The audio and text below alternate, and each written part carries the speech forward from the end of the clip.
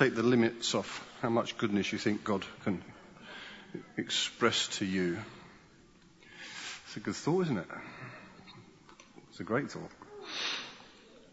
So I just thought, before I get into sort of what I've prepared and hopefully one sense of where we're going, but just help us get hold of what we just experienced. I don't know what feelings, what sense you had of what was going on in the room just now. When we worship, basically the Bible tells us that God inhabits the praises of his people. So when we praise him, he's with us, his presence is with us.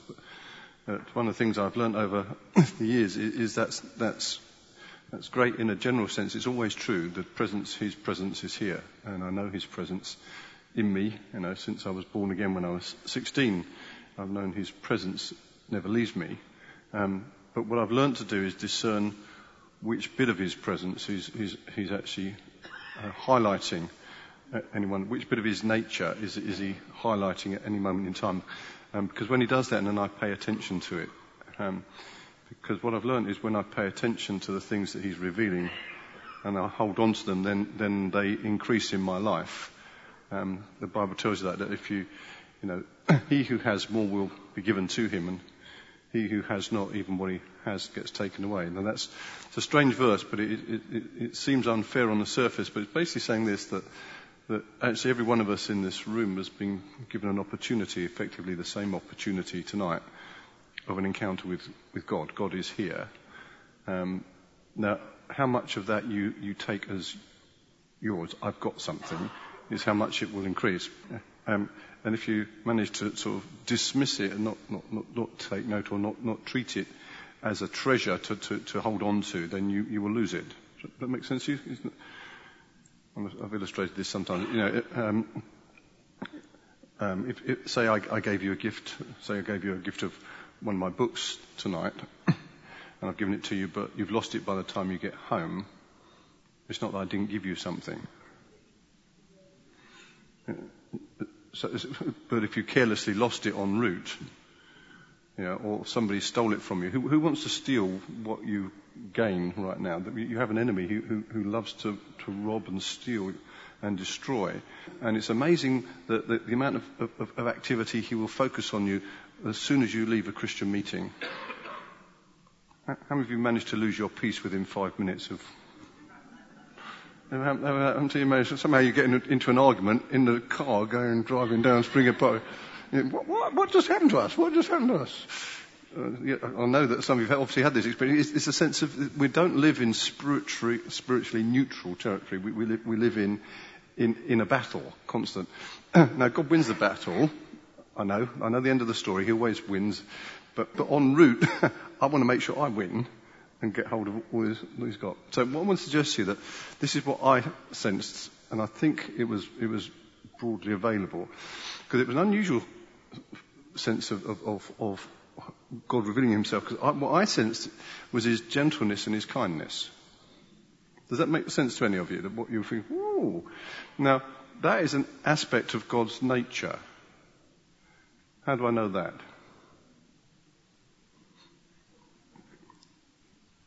I'll tug it out of you. Come on, help me here. How do I know that? Well, the fruit of the Spirit are aspects of his nature. The fruit of the Spirit that can grow in our lives, it says actually that fruit grows because I'm grafted into him. So it comes out of who he is. It's his DNA that makes that true.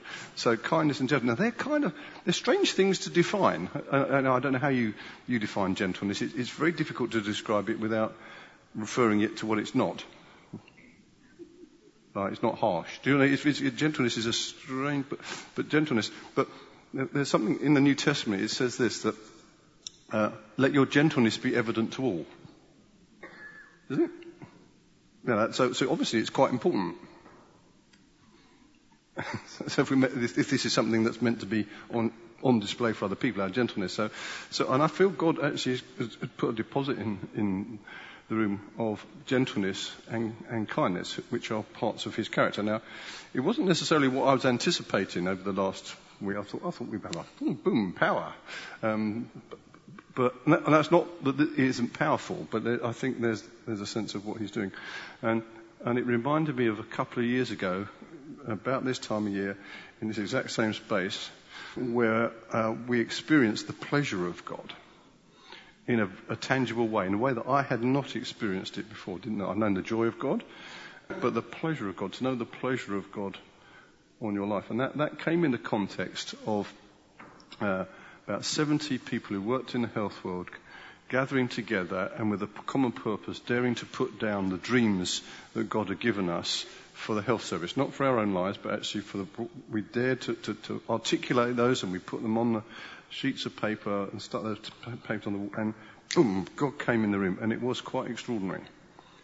Some of you were here, I know, and then in addition to that, what happened afterwards when we actually did a fire tunnel, I don't know what one of those is, it's just a very efficient way of laying hands on people, and expecting God to come. This fire tunnel was forming over here, and I was trying to organise these 60, 70 health professionals over there and explain to them what was likely to happen to them. This rowdy bunch over here, I thought, come on, give me a chance, quieten down. And they were sort of taking off jumpers and stuff like this. I thought, what's going on over there? But what happened over here was actually that as I was trying to explain to these people what they were going to experience, these people here were literally experiencing the fire of heaven. Literally. They were streaming. It was hot. I think you were in that. So it was, and my friend Joaquin Evans, who is from Bethel, and you know, I wouldn't know how many healing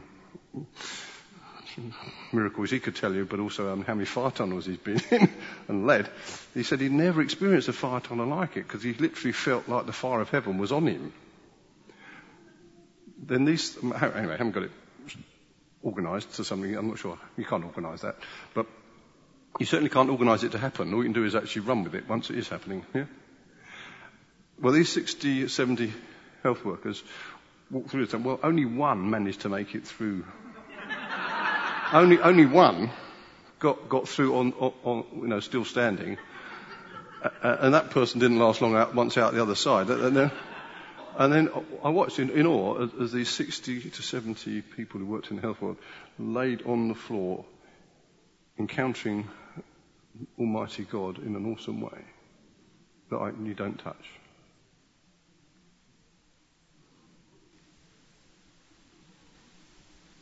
There are certain things you don't touch.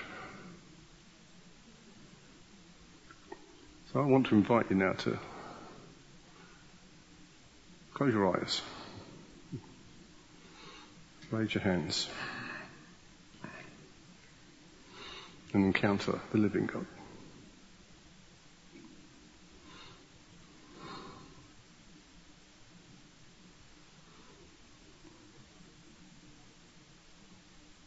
Father, we recognise that you are good. And you are kind and gentle. Right now, I say, release your kindness and your gentleness on everyone, I pray. Into the depths of their beings. Wow! May they know you in a new and fresh and greater dimension.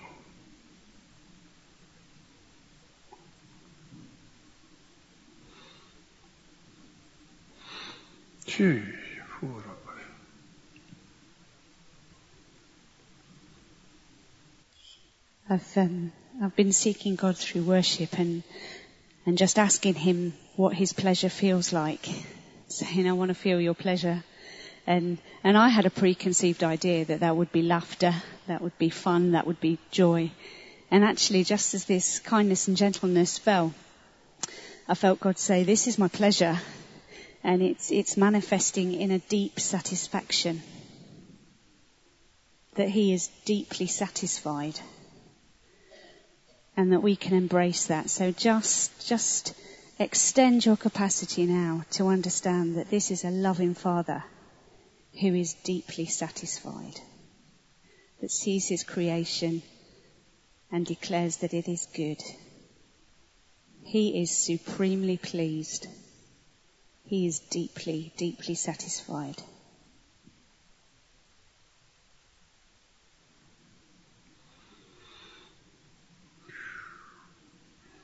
And Father, I pray for the fire of heaven to fall right now.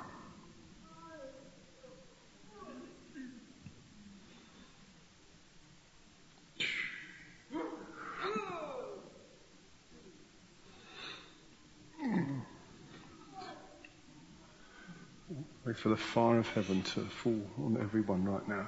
Just as on the day of Pentecost, I pray for fire to come and rest on each one. Wow! And release. I pray now for the release of spiritual gifts, new levels of faith and courage. Because you will receive power when the Holy Spirit comes on you.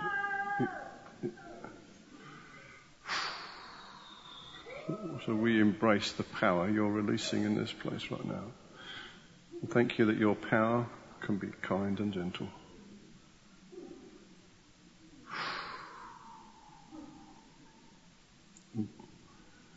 Whoa!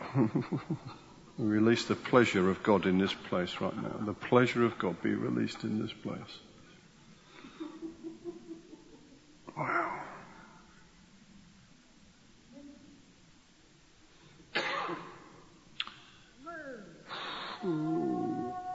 Father, and I release the joy of heaven. I've been looking at the book of Nehemiah and I'll say this, that wow, and it's fascinating when they get around, wow, they've completed the work on their walls and they're starting to dedicate it to God. It starts. I'm just keep receiving while I'm just talking about this. It was interesting. Ezra was reading from the book of Moses to the whole nation, all those who are an age to understand, it says. And so he started to read the book of Moses. Now, the book of Moses would be the 5 books of the Bible that we know, the Pentateuch. And it's interesting that the people, it says this it's in Nehemiah verse 8, it says that they started to worship. And it said it says, with their faces to the ground. With their faces to the ground. And this was the response from both Nehemiah and Ezra, really. It says, don't mourn or weep. Celebrate. Feast. Eat and drink. The joy of the Lord is your strength. When you encounter God, sometimes it's that sense of, it's so awesome that you just want to lie flat out, face to the ground, worship. With God saying, I want you to raise your head and look at me face to face.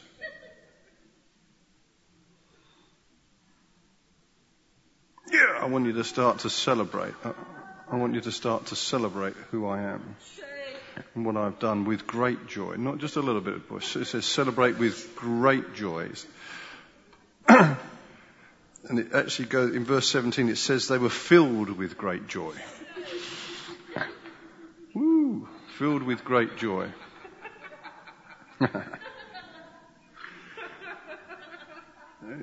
It says of Jesus was filled with joy by the Holy Spirit. You know, wow! Because that's another fruit of the Spirit, isn't it? Joy is a fruit of the Spirit that, wow, He expects to grow in our life. So we release the joy because the joy of the Lord is a strength. Why? The joy will help you overcome so many things. And it was interesting. It goes on to say, this was interesting. In chapter 12 of Nehemiah, they get around to the dedication of the wall. And it says, and on that day they offered great sacrifices, rejoicing because God had given them great joy. Now, how can you, well, so some people say, well, how can you be rejoicing? You know, look at the circumstantial love. You can rejoice because God gives you great joy. It's not tricky. Be joyful always, the Bible says. It's you know, sometimes people talk to me and they want to know what the will of God is for their life. I say it's very simple. God tells you very clearly in Thessalonians, He says, be joyful always. thankful in every circumstance and pray without ceasing. That's it says this is God's will for your life. The rest's up to you. You get on with it. But you get choices to make. But be joyful always. How can that be true? Because he wants to fill you with great joy. He wants to fill you with great joy. And then it goes on. The women and the children also rejoice. Now listen to this. The sound of rejoicing in Jerusalem could be heard far away. The sound of rejoicing in Jerusalem could be heard far away. And that reminded me of the New Testament, in Acts chapter 8, when Philip goes to Samaria and he does signs and wonders and miracles and he releases the power of God in that city. And it says there was joy in that whole city. Yeah? An outcome of the activity of God is joy being known and spreading out. I think it's about time that the church was known for joy rather than misery.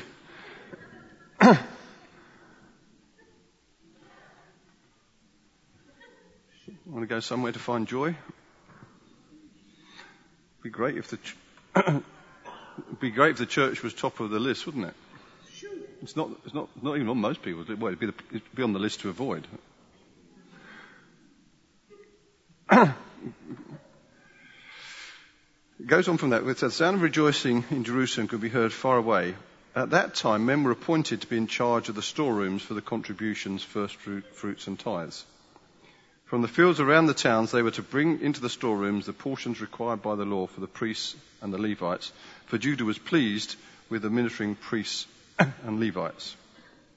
And it's interesting that I find that so their great joy is then linked to their great giving.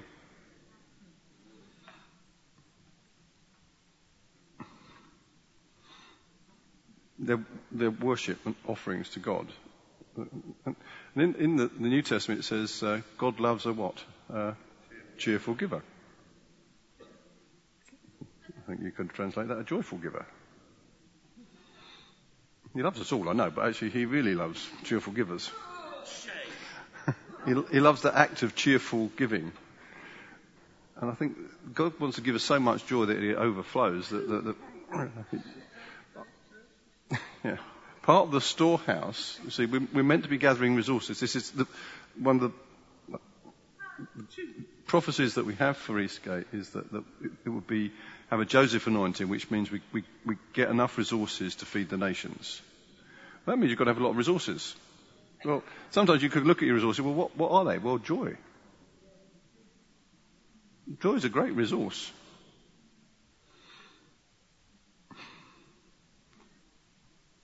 Peace is a great resource. Love's a great resource. We're not just talking about money stuff. We're talking about some of the stuff that, how many people would love to find peace of mind? I'm talking about people in the world. That's a great resource to offer people. How many people would like joy inexpressible, which is what it offers? That's a great resource. I'm just trying to help you understand what the resources of God look like. We're not talking about human resources. We're talking about the resources of heaven deployed around here. I love it when people come into this place and Christians and non-Christians alike say, wow, maybe a freedom in this place.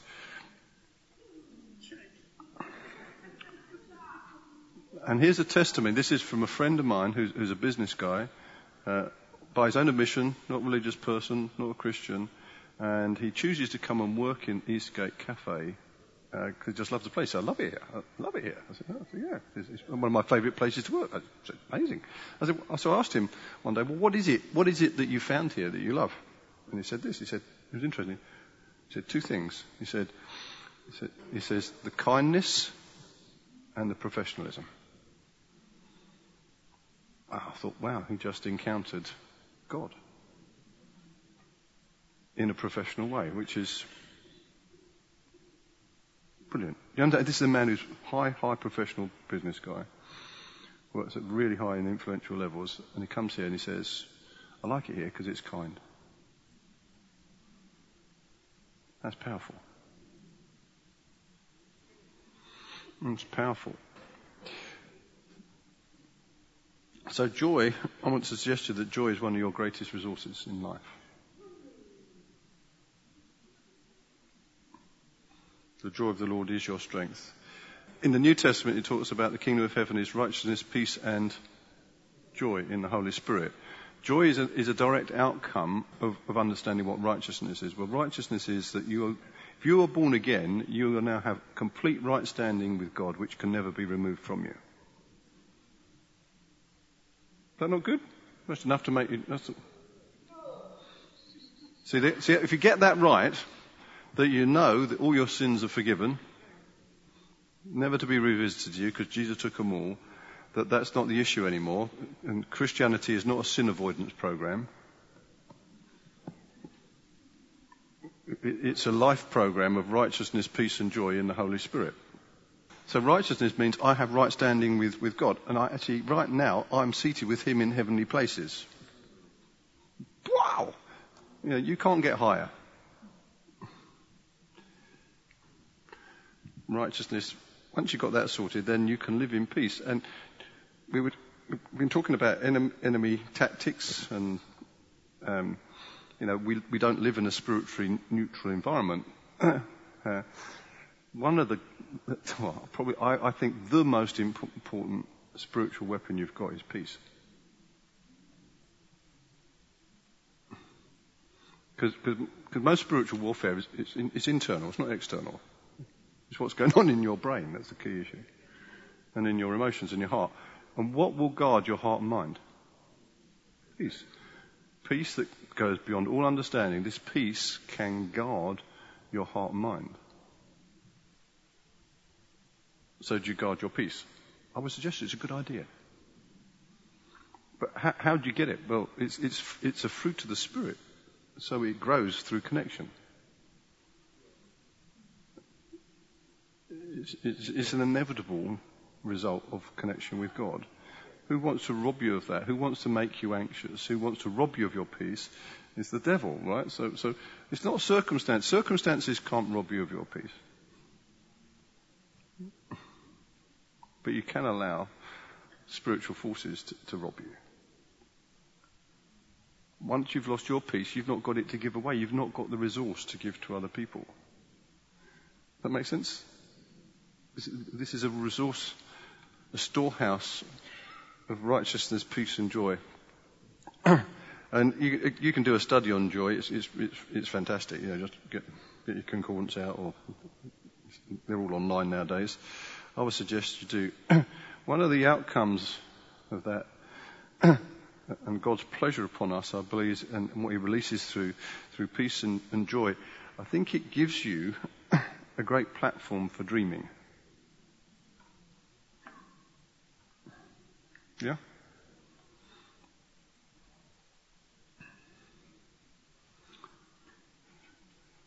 See, if you've not got peace of mind, what your mind is preoccupied with is problems, the challenges of life.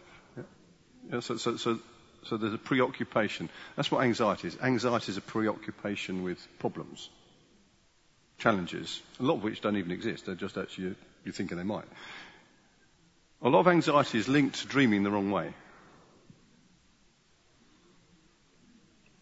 It is. You believe that something's going to happen.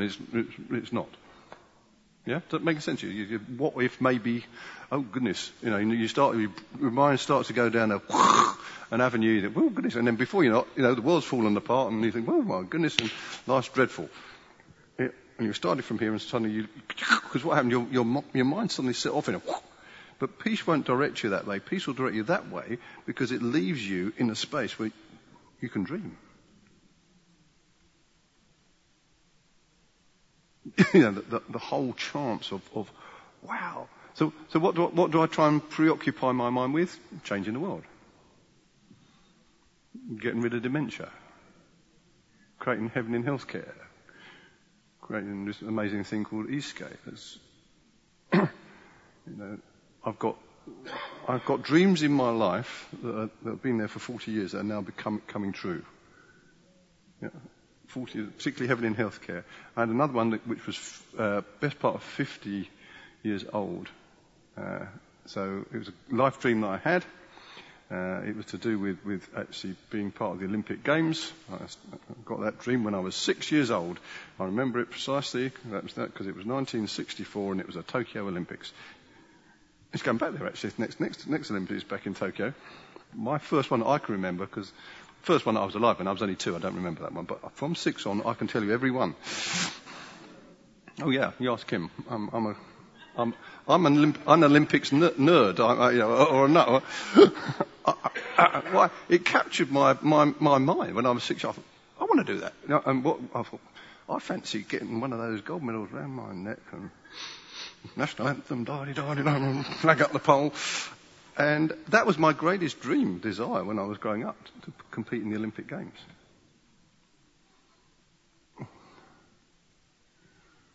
As a little 6-year-old, not brought up in any Christian environment. I was just a 6-year-old with a dream, and I did a lot of I did a lot of sport and loved it. I never attained to that level. So I want to talk to you a bit about dreams, and I have got a video to show you at the end, which will be no surprise to anybody who was at the first meeting. And I make no apology for showing you the same video. All right. Now, here's a great philosopher talking about dreams. His name's Richard Branson. You'll have heard of him. And this is Richard Branson talking about dreams, and this is extremely powerful. Okay, so Richard Branson says this: don't betray your dreams for the sake of fitting in. Dreaming is one of humanity's greatest gifts. It champions aspiration, spurs innovation, leads to change, and propels the world forward. We should all dream and encourage others to do so too. In a world without dreams, there would be no art, no adventure, no moon landing, no female CEOs, and no civil rights. What a half-lived and tragic existence we would have. Just before we done, who's the first dreamer? God, yeah, God's the first dreamer.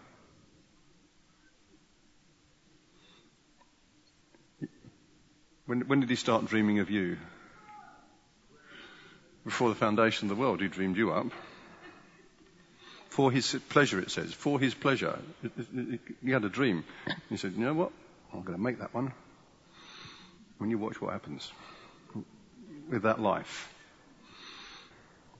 Because he's dreamed of you, and he's actually got a destiny for you. He's got a plan for you. He's got works prepared in advance for you to do. And they're all, actually, if you read it, it's for his pleasure, which actually brings you pleasure. Yeah. So speaking on the importance of dreaming, American entrepreneur, author, and humanitarian activist Dan Pallotta said, I believe that dreams taken seriously are the most sophisticated things known to humanity. How about that? A great dream drives innovation. It doesn't happen the other way round. A great dream drives collaboration. It doesn't happen the other way round. Okay, fast forward from 1964 to 2012. So what significant event happened in London in 2012? Yeah. The Olympic Games. I would suggest it, because I remember the day that we got the news that Great Britain had got the Olympic Games. Anybody else remember that? We got the Olympic Games. Yes, and we beat the French. Not that I'm meant to rejoice about that, but they got it in 24. It's all right. They got it. They're only 12 years late, but that was all right. So they got it in 20. I'm looking forward to going to Paris in 24 for the Olympics, by the way. Somebody said, am I going? I think, that's John asked me if I was going to Tokyo. I thought, not that I know of yet, but got the bug now. Anyway, it became a national dream, actually, didn't it? The Olympic Games. That with a torch went around the nation, passed through Gravesend. It's amazing how many volunteers were there for the Olympic Games. Any ideas? 70,000 is the answer. 70,000 people. They were called the Games Makers. They created an atmosphere that was quite extraordinary. think many of you might have experienced it, but if you were anywhere in London during the 6 weeks, it wasn't just the Olympics, but the Paralympics and a bit in between for 6 weeks, the atmosphere of London, and then they actually said the nation changed. It was just extraordinary because it was good news. You know, actually what you heard on the news every day was good news. It was good news. It was good news. It was just a celebration of good news. Does that make you think of anything? What are we meant to be? A celebration of good news. Yeah. What have we got to give away? Good news. That's why good news is so important to us here in Eastgate. We start with good news. You know, good news, good news. So for 6 weeks, and I would just say it was extraordinary. And people took the newspapers were talking about it. Say, and I'll come on to it in a while. But there was an evening which the newspapers reported as the evening, or actually even the hour that changed the nation. Don't anybody remember those headlines? It was the golden hour in the Olympic Stadium on Saturday the 4th of August 2012. So I told you I'm a nerd on this, but the reason I know that is because I was there with Kim. We had a dream. I had a dream, and Kim helped me. I wanted to get tickets. I got lots of tickets, but eventually I chased that one down. It took a lot to chase it down. It cost us a lot of money. But I wanted to be there because I'd worked out that was when I was most likely to see a gold medal won by a GB Olympic athlete in the Olympic Stadium, and I would be there to see the flag go up and the national anthem played. And we were there, Kim and I. Almost 50 years on from when I was 6-year-old, dreaming of taking part in Olympic Games and seeing a gold medal. I wanted to win one. Now I know I did. Because Mo Farah said that without the crowd he wouldn't have got it. I see, you can read it. I've got the newspaper clips. I have the evidence. I can actually give you the times. He said how much time the crowd would gain him. It was about 0.2 of a second over 10,000 meters, and he won it by less than 0.2 of a second. So you're welcome. What was that? You see, I think God takes note of our dreams. There's a lot of young folks here. God's given you dreams. You don't even know some of them. And then God's given me all sorts of dreams along the route. And 2004, He birthed a dream in me through a prophetic word He said, it came to me personally, but it became ours as a church. Then somebody prophesying that God was going to place us at the east gate to the city, and here we are. And I want to get you to get hold of the faithfulness of God. Is He faithful? We sang it. He is faithful. He'll move mountains to prove His faithfulness to you. So this goes on. Dreams, okay? This is back to Richard Branson. Don't be self-conscious about dreaming or about people thinking you're too idealistic and not serious enough. Just a little tip in life. When people are asking you to be real, they're normally asking you to be pessimistic.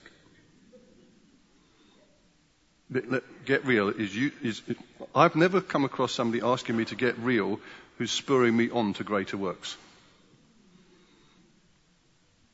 The get real is get your feet back on the ground. Let's deal with reality. I like dealing with reality. If you don't know, I'm a medical doctor. I deal with a lot of reality. I've seen probably more reality than most people have. But I like dealing with it with God, because His reality comes to bear on that reality, and it changes that reality. What's reality for me? It's God. God in the equation changes the reality. No, the reality without God in it, well, it's the reality, but put God in it, He changes. When He walks into the room, everything changes. It does. So, I've seen people raised from the dead. It's kind of cool. I don't say that just that, but I can tell you stories that you cannot buy with money. Whatever human riches you throw at me can't buy the stories that I've got. giving an 18-month-old little girl who had died back to her mum alive. You can't buy that. You know, we have riches that go beyond any earthly reality. We've got heaven to bring to bear on any and every situation. Isn't that amazing? And so the dreams we have. So don't allow self-criticism. Don't talk yourself down. Don't get over serious about it. Don't talk yourself out of your dreams. Don't allow your self-talk to be judgmental. Look at this. This is Richard Branson. This is like a prick. Look at the world with wide-eyed enthusiasm. Believe you are more powerful than the problems that confront you and dream big. I think that's in the Bible somewhere. He who is in you is greater than he who is in the world. At Virgin, we know better than most the value of dreaming. Had we not dreamed, we would have never got to where we are today. The odds have been stacked against us along the way, but we have put faith in our hopes and desires, and by not limiting ourselves to what we know or have been told to be true, we've been able to turn one dream into another. I remember when I first went to university, I was born again when I was 16, and basically I didn't have any idea that there was a sort of a halfway house of Christianity between dead and alive. Because I'd experienced dead church, and just because I was a Boy Scout and had to go to church parade, and I thought, yeah, this is dead. I don't like this. I'm not, any reason I could get out of that, I would. We had no religious upbringing, and then suddenly, Jesus found me, and I thought, wow, he'd got life, and I gave my life to him because it seemed like a great swap. I had a great life, but he was offering me a better one. I thought, thank you very much. But in order to take that one, you have to let that one go, but that didn't seem a big problem. It's not a big problem if you've seen the pearl of great price, is it? If he's worth that much. And that's what my life was built on that. I thought, well, he's amazing. And I've just discovered he's more and more amazing. And just en route, he's given me so many dreams. When I was 20, he came into my university room and met with me. Almost face to face. It was an extraordinary experience. And I had a similar one just before Kim and I got married. And I knew back then, when I was 20, that God called me to lead millions of people into freedom. That's why I do what I do. So when Kim and I received heavenly calling, and literally heavenly calling in 2009 to create beachheads for freedom, I knew what I was doing. It lined up with the dream that God gave me. God wants to give you dreams, yeah? He's got a big dream. God's a big dreamer.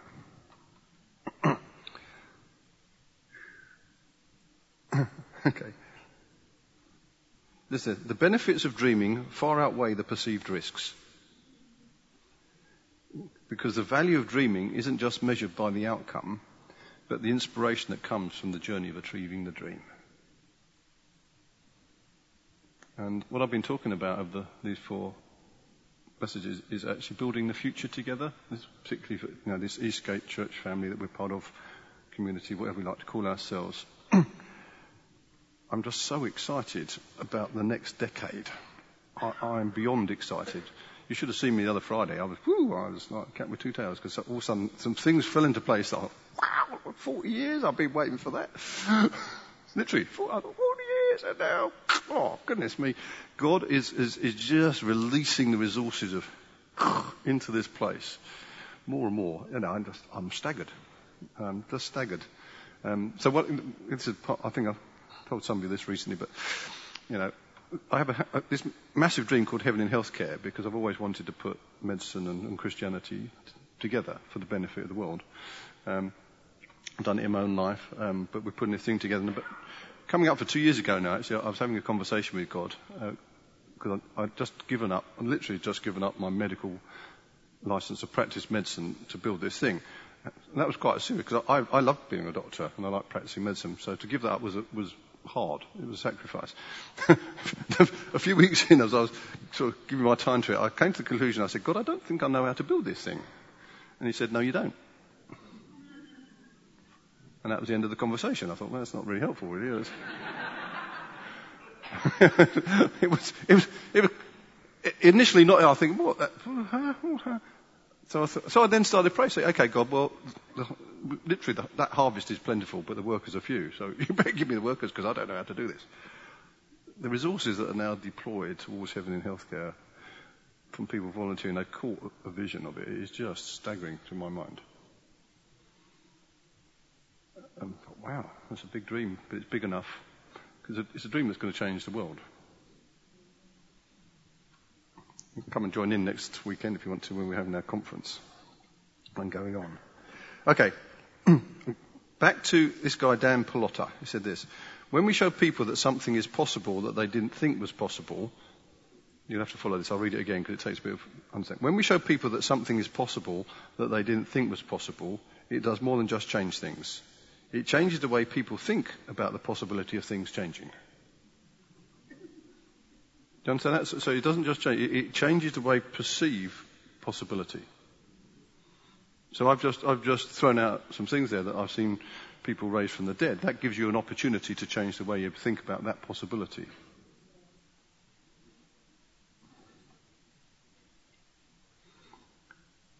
It's in the Bible. Jesus said, actually, this is what send people out to cast out demons, heal the sick, and raise the dead. So it's definitely there. Casting out demons, not a problem. Got that one sorted. Got that sorted when I was 19. No deal. Healing, we're building that up. So I have a passion that I think, within the next 10 years, I think we'll have that re-established as normal in Christianity. It's becoming pretty normal for Eastgate. We wouldn't have a week go by without multiple healing miracles around here, so that's pretty cool. But raising the dead, and can I just say that raising the dead is not the far end of the spectrum of healing the sick. It's a different thing. Because not everybody wants to come back. If I get to the end of my time, say I'm 85 and I die, don't try and get me back. I'm not likely to want to come, and I hope I get a say, but do you understand what I'm saying? That's what I'm just trying to help you understand. It's not the same as healing.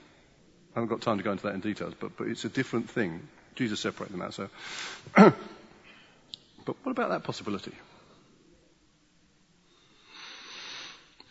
Okay, it helps them see that life is not the same day after day, unsurprising, unending drudgery that so much of life teaches them that it is, and it is a huge contribution to their humanity.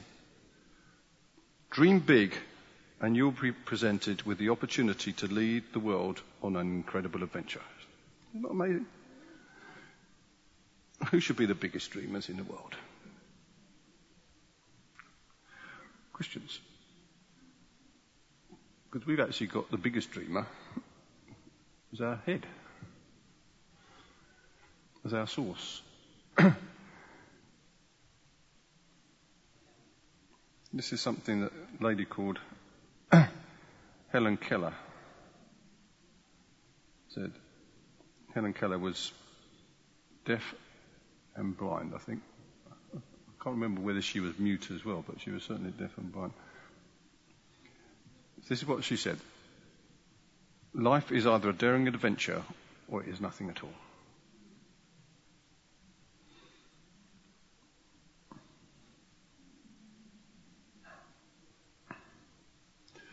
So I want you to dare to dream big.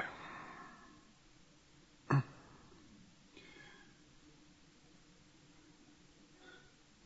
got a little smile on my face because what I know then is this is what the Bible says, that God wants to give you more than you ever ask or imagine. So no matter how high you dream, He's got more. And dreams reside in the place of your imagination. And again, that's something we are reclaiming, because for too long the devil's dealt a lie into Christianity that goes like this: that's just your imagination. And people dismiss it because, it's just your imagination. I remember people saying that, it's just your imagination, as if I shouldn't trust my imagination. my imagination is sanctified. Why? Because I'm sanctified. Yeah? I can still be tempted, but what the Bible tells me, I have the mind of Christ. That's what my born-again status gives me. So learning to understand his thoughts and his dreams is actually such an important part of my maturing as a Christian. And the ability to trust my imagination. And we did it once, even this evening, actually. Kim, led us, soaring on eagles. And as you start to do that, do you understand? You actually enter into things. There's a realm of revelation that sits in the area of imagination. Does God want to reveal new truths about himself to you? Yes, he does. The place that's likely to happen first is in your imagination. It's not something, revelation is not the same as information, and it's not the same as teaching. Now, you can get revelation through teaching and information, but hear me right, that God wants to reveal himself to you because we've got a spirit of wisdom and revelation. Ephesians 1:17 says God wants to. This is what God encourages in the Paul's writing. He says that you continue to ask that God would give you the spirit of wisdom and revelation so that you would know him better. That's what he wants. So what I want to encourage you is in the realms of imagination, receive revelation. Now, I'm going to stop talking because I want us to see this song. Now, you'll be aware of what it is. Because I think it's a song from the film The Greatest Showman. I've shown it umpteen times. I keep on watching it. It is extremely profound, and I want you to have a look at, just watch the words and let it be stood by. Because there's bits in there you're thinking, this could come right out of the Bible. There's a house that we can build, filled with things from far away. There's all sorts of stuff in there. And joining together in a dream. So I want to use this. So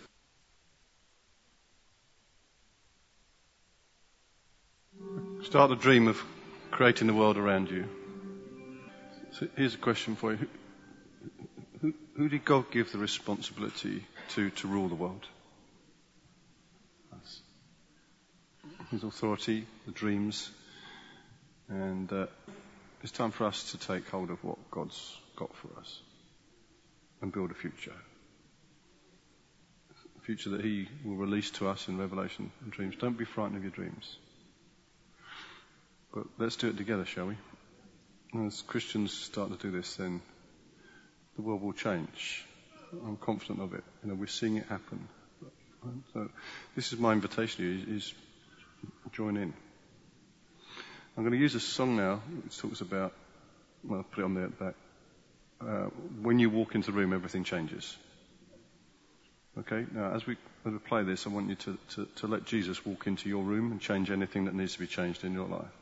But then imagine, wherever you are tomorrow morning, who is with you in that room? As soon as you walk into a room, everything changes.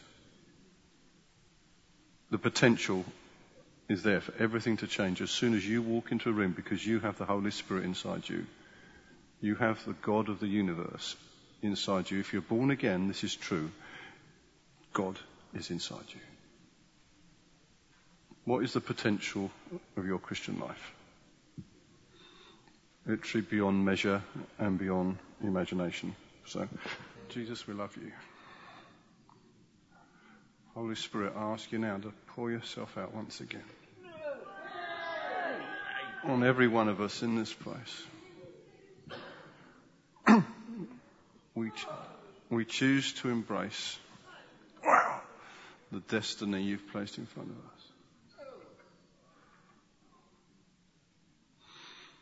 You're chosen before the foundation of the world, and works prepared in advance for you to do. And it doesn't matter how big you imagine those works are, they're bigger. He's not given you a little bit. He's got this massive destiny and a massive part for you to play in changing the world around us. But we do that together. It's not our own. This is the joy. It's meant to be done together in community. That's the church. And the church is what I call it. It's meant to be a dream factory. It's meant to be this safe place So Jesus, we pray, would you give us continuing wisdom and power to create your church, a city set on a hill that can't be hidden, the light of the world that will overcome every aspect of darkness. Wow! If I release the power of heaven on everybody right now.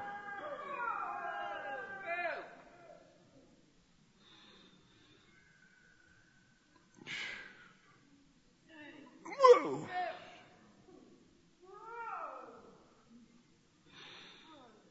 Father, break.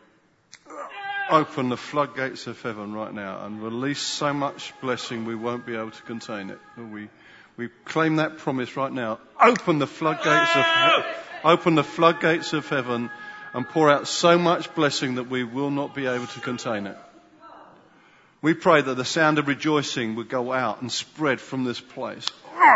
We pray that would be the testimony, not just this church, but churches throughout this nation and other nations, that the sound of rejoicing would be known, that cities would be filled with joy because of the activity of God.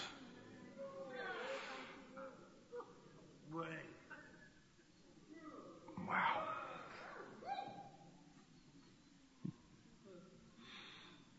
Father, I pray.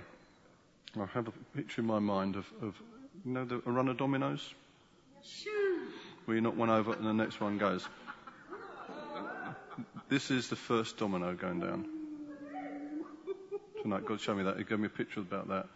Just watch what's going to happen. Because this is just the start.